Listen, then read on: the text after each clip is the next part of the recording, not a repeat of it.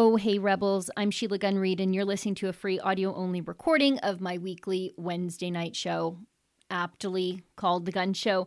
Now, tonight my guest is my friend Michelle Sterling from Friends of Science. And I really like Friends of Science because they cut through the media and political hysteria on the issue of climate change to give you the facts and maybe tell you to calm down, pump the brakes, because we are actually not all going to die and there isn't some sort of doomsday clock on the earth. Now, if you like listening to the show, then I promise you're going to like watching it. But in order to watch, you need to be a subscriber to Rebel News Plus. That's what we call our long-form TV-style shows here on Rebel News. Subscribers get access to my show, which I don't want to toot my own horn, but I think it's pretty good. But you also get access to Ezra's nightly Ezra Levant show, David Menzies' fun Friday night show, Rebel Roundup, and Andrew Chapados' brand new show, Andrew Says. It's only $8 a month to subscribe, and just for my podcast listeners, you can save an extra 10% on a new Rebel News Plus subscription by using the coupon code PODCAST when you subscribe. Just go to rebelnewsplus.com to become a member today. And now please enjoy this free audio-only version of my show. You're listening to a Rebel News Podcast.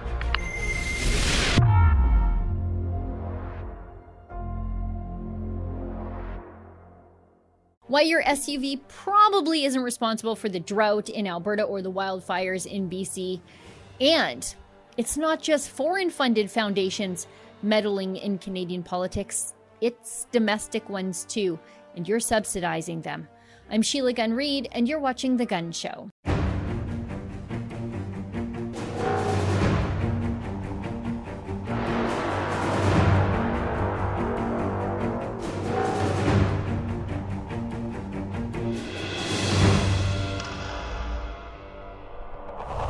Friends, it's almost impossible to watch TV or consume the mainstream media without being absolutely inundated with what I call fear pornography. Whether the mainstream media is calling unmarked or forgotten cemeteries mass graves, or maybe the mainstream media is scaring you about the so-called Delta variant of COVID-19, or that there's a fourth wave of infections coming, or maybe the mainstream media is making you feel bad about how your SUV is causing British Columbia forest fires and Alberta droughts. There's almost no escape from the constant attempts of the media to brainwash you, to conform to liberal and far left-wing talking points on all of these issues. It's almost uniform from the mainstream media, isn't it? There's hardly ever a balanced or skeptical viewpoint on any of these issues presented in the mainstream media. While the mainstream media simultaneously preens and tells us that they are balanced and nonpartisan, they broadcast literal Liberal Party talking points as gospel truth. Now, that's why I love the work that my guest tonight does on so many issues, other than maybe the one issue that you've come to know her because of.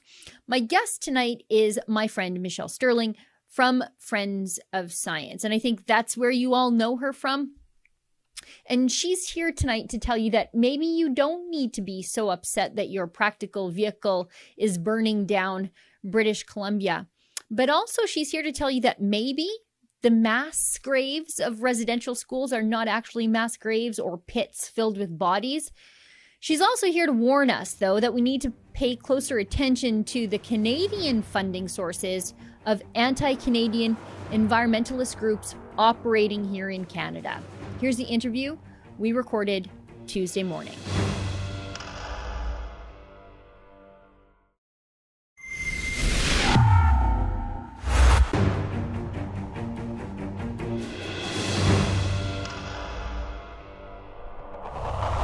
So joining me now is my friend Michelle Sterling from Friends of Science, from her cabin in the middle of nowhere. Two gals in cabins in the middle of nowhere talking about the climate, but also about other things.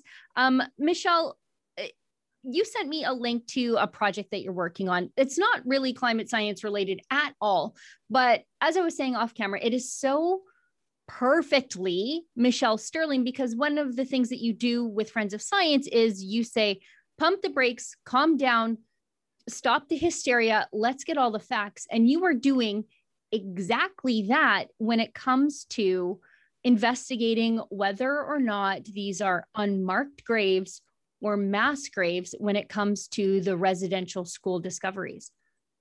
Yes, it's really sad that the journalistic community has not done any reasonable amount of research on the historical context of the mass graves, as they call them. They're not mass graves for the most part, they're unmarked graves. And if you look back in history, you'll find that tuberculosis, TB, was an epidemic of very significant proportions in Canada's history. Up until 1960, it was the largest killer of all Canadians. And certainly it did affect Aboriginal people more. And certainly it also affected children in residential schools. And there really was no cure until the 1960s. So we do see these very high rates of death.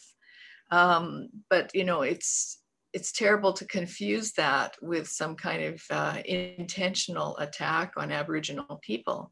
In fact, in history shows that the government made many serious efforts to contain and control and heal people. In the 50s, they were taking thousands of people from the north to sanatoriums where they would be, made well for the most part. Most of them would be. And one of their rehab projects was doing soapstone carving. So again, in my work, I'm not saying that bad things didn't happen. They did. And in fact, in the post that I recently did on Medium, I referred to people in Ireland and in the States who also went to residential type schools or to tuberculosis sanatoria where they were abused. So it's, it's really important that we have some context on what happened in history, because dancing on people's graves in the media to get headlines is really unethical journalism. You know, and I think you're the perfect person to do this sort of work, because again, that is so much of what you do with debunking climate activism. We're told all the time that there are going to be climate refugees and that people are dying in little island countries off in the middle of nowhere. And that's simply not the case.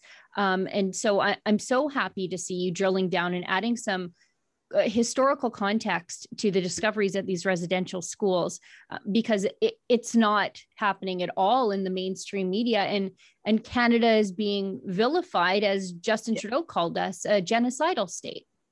Yeah, and that's not true. There were mass deaths, certainly during the Spanish flu. There were mass deaths and mass graves simply because there weren't enough people to go and dig graves. And people were dropping like flies, literally. Within the course of a day, a person could die. And in fact, their whole family. The Spanish flu was horrific. So much so that people didn't really talk about it after it passed because they were so traumatized by it.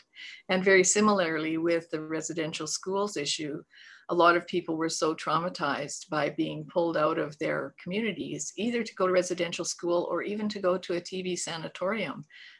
There's one recorded testimonial from a family saying that we didn't know our brother. He was put into a sanatorium when he was 7 and returned home when he was 13.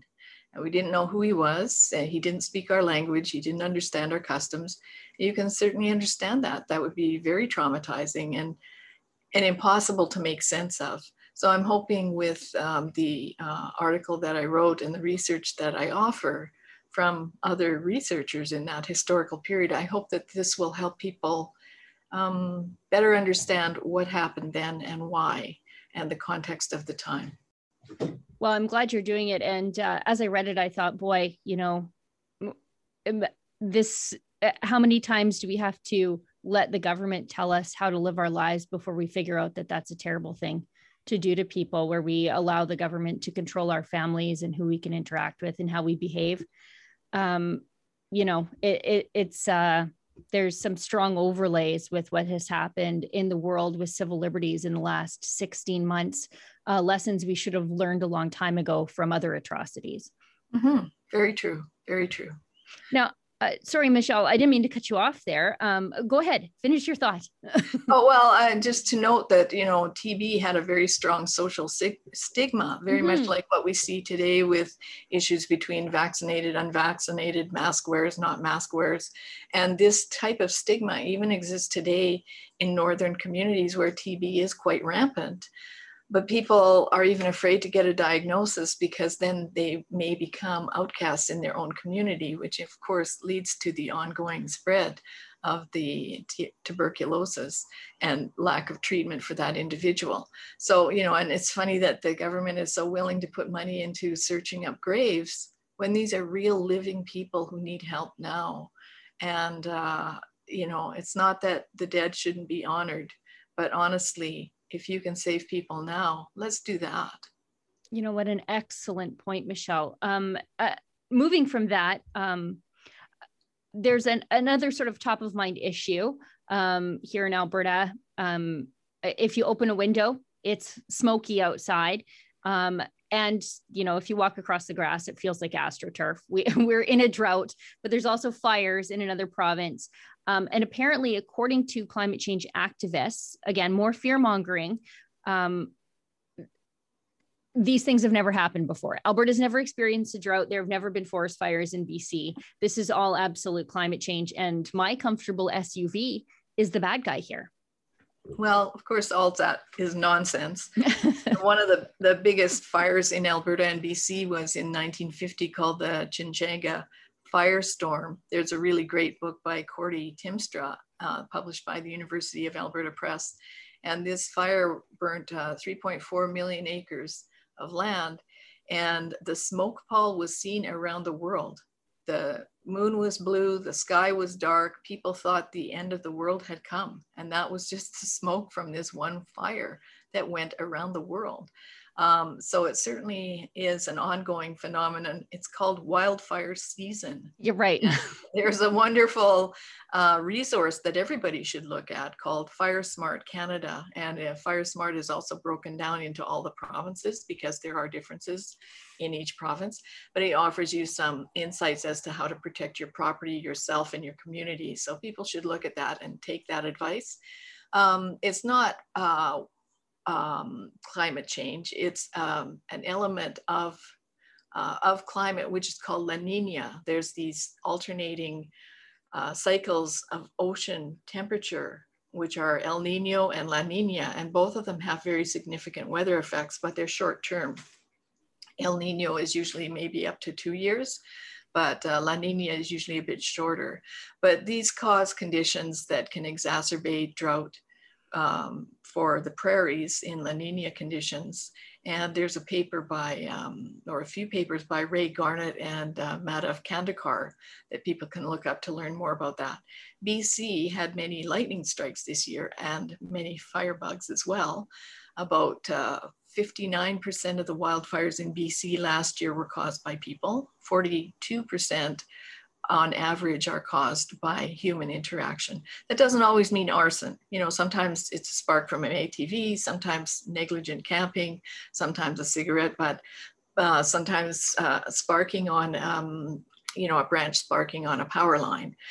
So that may not be the cause of, an individual fault at all. It may be the power company, or it may simply be how that tree grew and nobody noticed.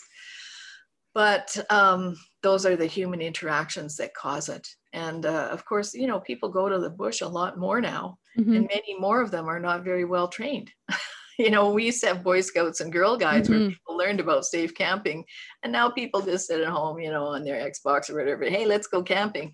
But they don't know about how to put out a fire properly, or, things to do in the woods that keep you safe. Yeah. So, sorry, go ahead, please. So these are some of the things. Also in BC, they've got tons of dead trees from the pine beetle infestation. And if they were really serious about protecting their population, they would spend a few $100 million on clearing out these places, especially close to human settlements, And also, if these climateers are so keen that there's going to be, global warming, and they've been spending billions for the past few years on it, why didn't they put up more, containment centers for people to go to when there's a heat event? I mean, you couldn't be prepared for this. And Right. actually, if you want to look up about the heat dome, Cliff Mass, who's a professor in the States and is an expert on Pacific Northwest climate, he's written a great blog post on it. I think we saw a lot of this happening in California a couple of years ago, where, all the activists were screaming about climate change. However, it has a lot more to do with fuel load in the forest and forestry practices, which have been inhibited by environmentalist induced laws and regulations. Yes. And also, and particularly in California, there's an interesting phenomenon. If there's a fire, then all that area is cleared. Then what happens? There's rain in the winter. Then you have this sudden profusion of light shrub. And then the hot season comes and it dries standing. So this is what's called, it creates cribbing. And this is just like kindling. So, one little spark and it all goes up. And of course, add to that, especially in California, the Santa Ana winds. So you get tremendous winds there, like our Chinook winds. You've got a fire in that kind of a wind, good luck stopping it. That ember storm is just going to take off. It's really interesting, as you rightly point out, if the environmentalists think that my comfortable SUV is causing global warming, and because global warming is happening, then there's going to be more forest fires. Why haven't they done anything to make forest communities more resilient to the forest fires they promise us are coming? They haven't done any of that. Instead, they just stand on tragedy to push their agenda. Right. I mean, putting up a wind farm or a solar panel is not going to save your life. But what might be a useful application of funds is to cut a fire break around some of these at-risk communities, like a kilometer wide, and maybe turn that into even a tourist walk. You could do something constructive with it as well. But make sure that you've got the forest cleared back. And another thing, a lot of people who live, people move, say in Kelowna, they love to, well, not just Kelowna, but all over Alberta too. Yeah. But people love to move to these wooded communities. I mentioned that because my brother had moved to West Kelowna at one point, and he had a beautiful big house with a swimming pool and surrounded by trees, right up against the house. Well, that's number one no, in regard to keeping wildfire from destroying your property. Get those trees back, clear all that junk away. Don't have stuff on your deck that's flammable, because it's like kindling. If there's an ember storm, it just needs a little touch on that and that flammable material, and it's gone. So there are lots of things people can do to protect their property, but again, let's put up a wind farm. No, let's just deal with the practicalities. So there's actually a good video by the National Association of Fire Protection in the States on Your Home Can Survive a Wildfire. Very interesting to watch, because lots of simple things you can do to really potentially protect your home. Not a guarantee. Yeah, a lot of that work was done here in Alberta too after the Slave Lake fire. We did the province did a large-scale examination of how that came to be and how best to protect our forest communities.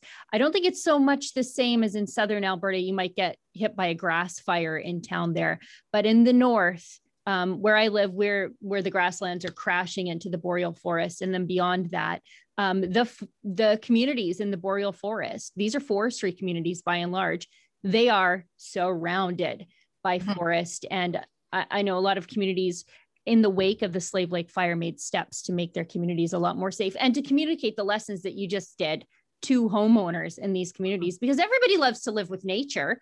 But you do need to realize that you need to live in concert with nature. And sometimes nature means a wildfire. That's right. And also that was called the Flat Top Fire Complex Review, that report that the government did. One of the things they found is that a lot of people who'd moved from the city to an acreage assumed they could call 911 if there was a fire. Right.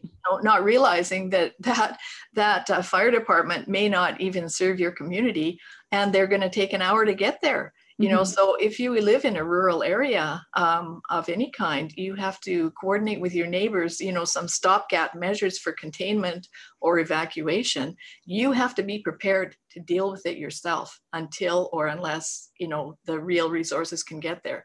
And if they're fighting a really big fire on the other side of the mountain, they can't come. They don't have the people. So, you know, and I think, you know, when I spoke in Grande Prairie a couple of years ago, they gave me a beautiful historical book there of the hand-painted watercolors of the region history. And one of the things that they noted, and what you see in the pictures, is all the pioneers had stuff cleared right away from their house. You know, there was a huge clearance to the forest, and that's how a lot of them survived these wildfires. So, you know, people have just forgotten, or they don't realize, living in modern times, they think you can just Google it, how to put out a wildfire. You know, you got to be prepared on the ground. You know, it's funny. Last time I was in Grande Prairie, somebody gave me a book on Bigfoot. I think, you know, we all have our things, you know. Michelle, I wanted to ask you about another large foundation meddling in Canadian politics, and I guess to some extent international politics. We all know about the Tides Foundation. I think, not we all, but I think watchers to these sorts of things, we all know about the Tides Foundation and how they have their tentacles into everything. But there's another big foundation, the McConnell Foundation, that is dumping money at climate activists and other companies. And at Friends of Science, you guys have been sort of documenting much of this. Well, we're just going through some of the Canadian funding because, of course, with the Alberta inquiry going on, one of the arguments of some of the people who are supposedly named in the Alberta inquiry, they say, oh, you know, we hardly got any money from foreign donors. We got most of our money from Canadian donors. Well, that's not entirely untrue. So we ran across a few things that, like, for instance, the tax subsidized McConnell Foundation gave a grant of $10 million, but to who? To one of the world's largest companies, BlackRock. Weird. That's weird. That's very weird. But at the same time, they were also funding a group called the Strathmere Group. And who is that? Well, that's an organization of the top, say, 12 environmental groups in Canada. It was formed by Marlo Reynolds when he was part of Pembina Institute. And so McConnell funded the Strathmere Group, which as a group is said to have over 358,000 members, 420 staff, and annual budgets totaling over $50 million. So the Strathmere Group then is noted in Boothroyd Communications Online as being Greenpeace, Pembina Institute, World Wild Fund. And it says that in 2014, we planned and facilitated the Toronto Skills Building Workshop, Campaigns and Communications 2014, where directors from Canada's 12 leading environmental organizations learned from leading market researchers, journalists, and organizers, and agreed to work on shared frames and messages in advance of the 2015 federal election.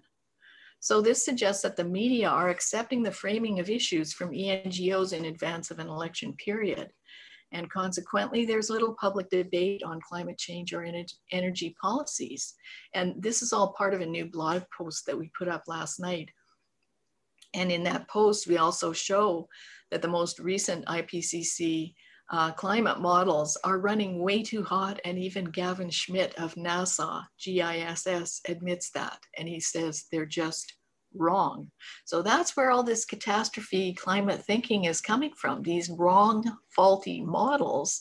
And interestingly, that these big Canadian tax-funded foundations are funding these tax-subsidized ENGOs to promote a very specific message that promotes a certain sector, which is like the renewable sector. Like, you know, for instance, we see Sandy Garacino on national observer. She's made quite a few comments about the Allen inquiry.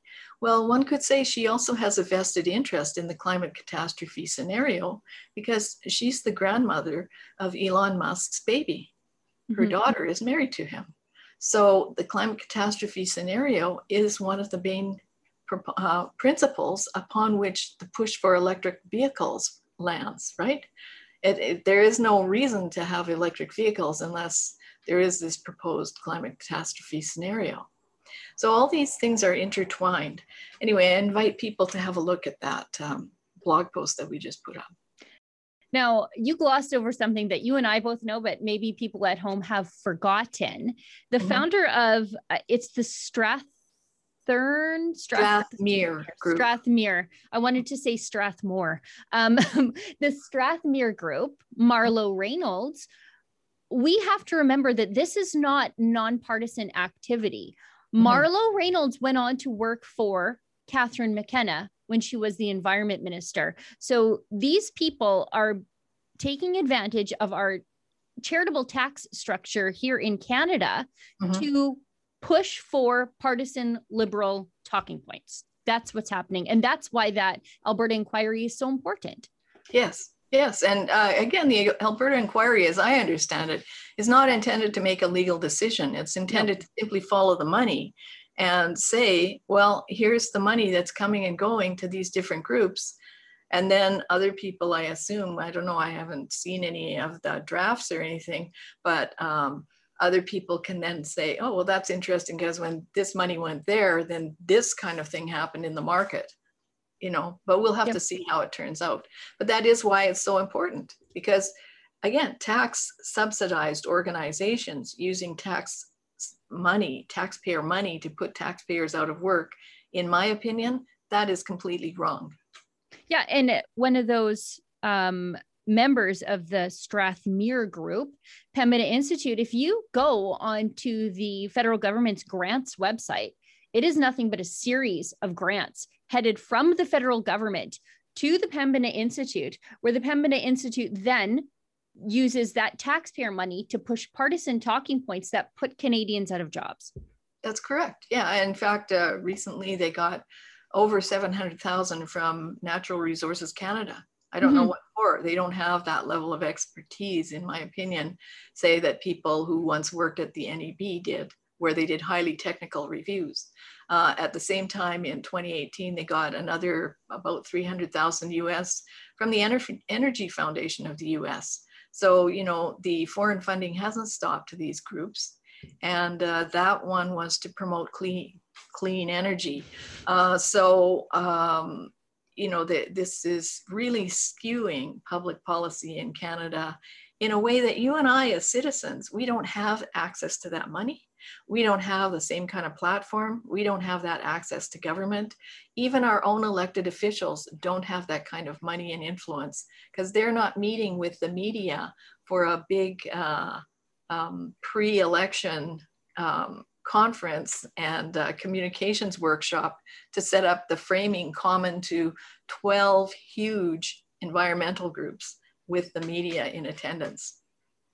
You know, that's another thing that I think people should be aware of, that the media, while it presents itself as, you know, we're nonpartisan, we watch the watchers or whatever, they are meeting with these large scale environmentalist groups who are funded by the Liberals. You've got staffers from these large scale environmental groups working for the Liberals. And then you've got the media telling them how to communicate the issues because the media is not nonpartisan. They're in there like a dirty shirt too. Yeah. And also, you know, you have to think that some of these large NGOs like Ducks Unlimited, which apparently is not named in the Allen inquiry, even though they get tons of money. But one thing that's interesting, they and I think it's CPAWS have been running very heavy advertising campaigns on all the TV stations. So, you know, if you're an advertiser, a media outlet, a journalist, and you see, wow, these guys do have a lot of money to throw around and to advertise. And there is such a thing as native advertising now, where sort of advertorials are placed, op-eds are placed as if an actual op-ed, but it's really a paid sponsored content. And Mm-hmm. maybe in tiny letters it says sponsored content. Yep. But, you know, these groups can afford to do a lot of that. And groups like us who rely on the media to be fair and open, when we send in a rebuttal, it never gets published. Yeah. So we have to post it on our blog. And this has happened time and again. So, you know, there is no fair balance happening at all. And again, you just mentioned something. Sorry to cut you off, Michelle, but you mentioned something that, again, you just glossed over because you and I both know, but maybe everybody else doesn't know. You mentioned CPAWS. CPAWS is an arm of the, I think it's Yellowstone to Yukon initiative, where basically they are funded by American and large scale foreign activist groups, large charities and foundations. Their main goal is to turn the entire eastern slope of the Rocky Mountains into a park spanning from Yellowstone to Yukon. And if you want to know who is exactly responsible for putting the bug in the NDP's ear to close off public lands to people who use them, like me, for quadding, hunting, fishing, that's CPAWS. Yes, I wrote an article about that in 2013, although I don't know if Y2Y was in progress then, but I called it the Great Eco Wall of Canada, because that's effectively what all these different ENGOs have done in some way. They've laid claim to certain parts of land so that you can't put your pipeline there because of the spotted owl, and you can't put your pipeline here because of these kind of berries, and you can't put your transmission line there because this land is sacred to someone, and not always to the actual band, but some new nominated, now I'm a certain kind of First Nations person outside of the context of my tribe, and I say that this is sacred. So, you know, it's never ending, the different kinds of excuses they come up with for blockadia. And then, of course, there's real blockadia. People should know that Extinction Rebellion is calling for another road blockade of Canada, road and railroad blockade of Canada in October to completely shut down Canada. Wow. These people never end, but I guess the money flowing to them never ends either. And I think when we finally find a way to cut off the foreign money flowing to them, maybe they'll have to go get real jobs. And domestic. Yeah. And domestic. Thank you very much. Now, lastly, before I let you go, because you've been so generous with your time, Friends of Science, you guys have been sort of digging down into Mark Carney. And I think a lot of people might know the name, but they don't really know why they know the name. But he's recently announced that he's not going to officially run for Canadian politics. However, his hands are in so much that the Liberals are doing, and not just here in Canada. He sort of has international influence. But why don't you give us a Coles Notes version of who Mark Carney is and why we need to worry about him? Well, Mark Carney worked for Goldman Sachs for 13 years. Then he moved on. He became the governor of the Bank of Canada, then the governor of the Bank of England. When he left there, he was appointed UN Special Envoy on Climate Finance and Action. He's been advising the Prime Minister. He's not a registered lobbyist, even though he's also at the same time the vice president of ESG, or vice chair of ESG, Environment, Social and Governance, for Brookfield. He's on the board of Stripe, which is a digital money transaction firm, fintech firm. He's on the board of PIMCO. He's on several boards. We've got 2 videos about him that are based on research done by Parker Gallant. And Parker is also a former banker. So this man is very, very influential, completely embedded in climate change, as is his wife, Diana Fox Carney. And they're both very influential players, and yet they seem to have these pecuniary interests as well. So, those are not the rules that ordinary people have to play by, and people should keep an eye on that. Michelle, tell us how people can support the work that you do, because you guys at Friends of Science, you're just this little sort of society, and you are acting against these huge foundations and environmental groups that, as you point out, get all kinds of domestic money, public money, and foreign funding to spread a message of fear and, well, doomsday. You offer a more fact-based approach to that. And you also offer people some, anxiety relief, I think is the right thing, when you're just inundated by the TV telling you that the world's going to end either by COVID or by climate change. You offer sort of the flip side of that. You tell the other side of the story, which here at Rebel News we like about you guys. Tell us how people can support the work that you do. Well, you can become a member or you can donate. You can go to our main website, which is friendsofscience.org. You can follow us on all of our social media. We're on LinkedIn, on Facebook, on Twitter, on YouTube, on Instagram.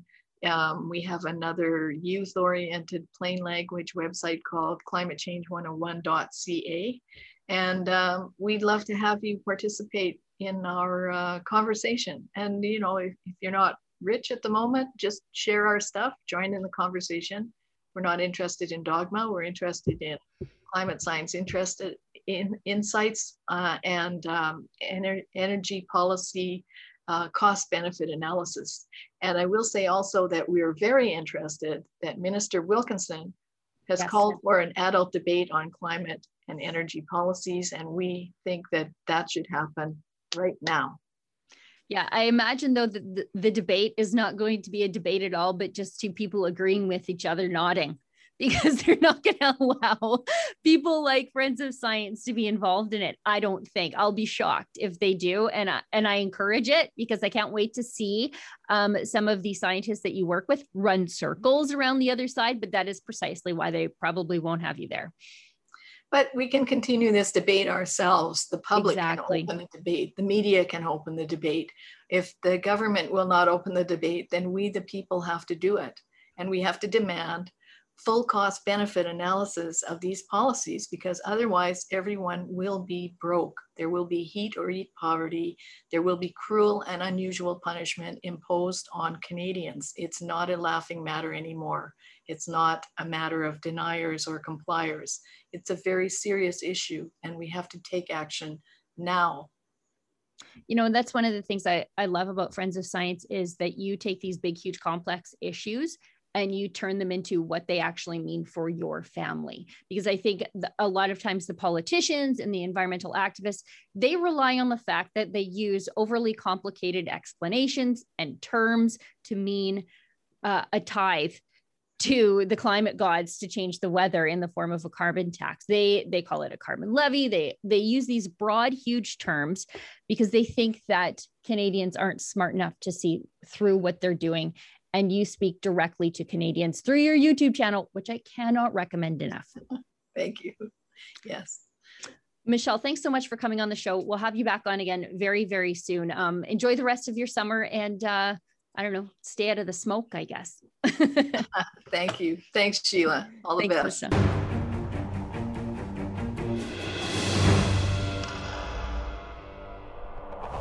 I think the world needs to calm down and chill out.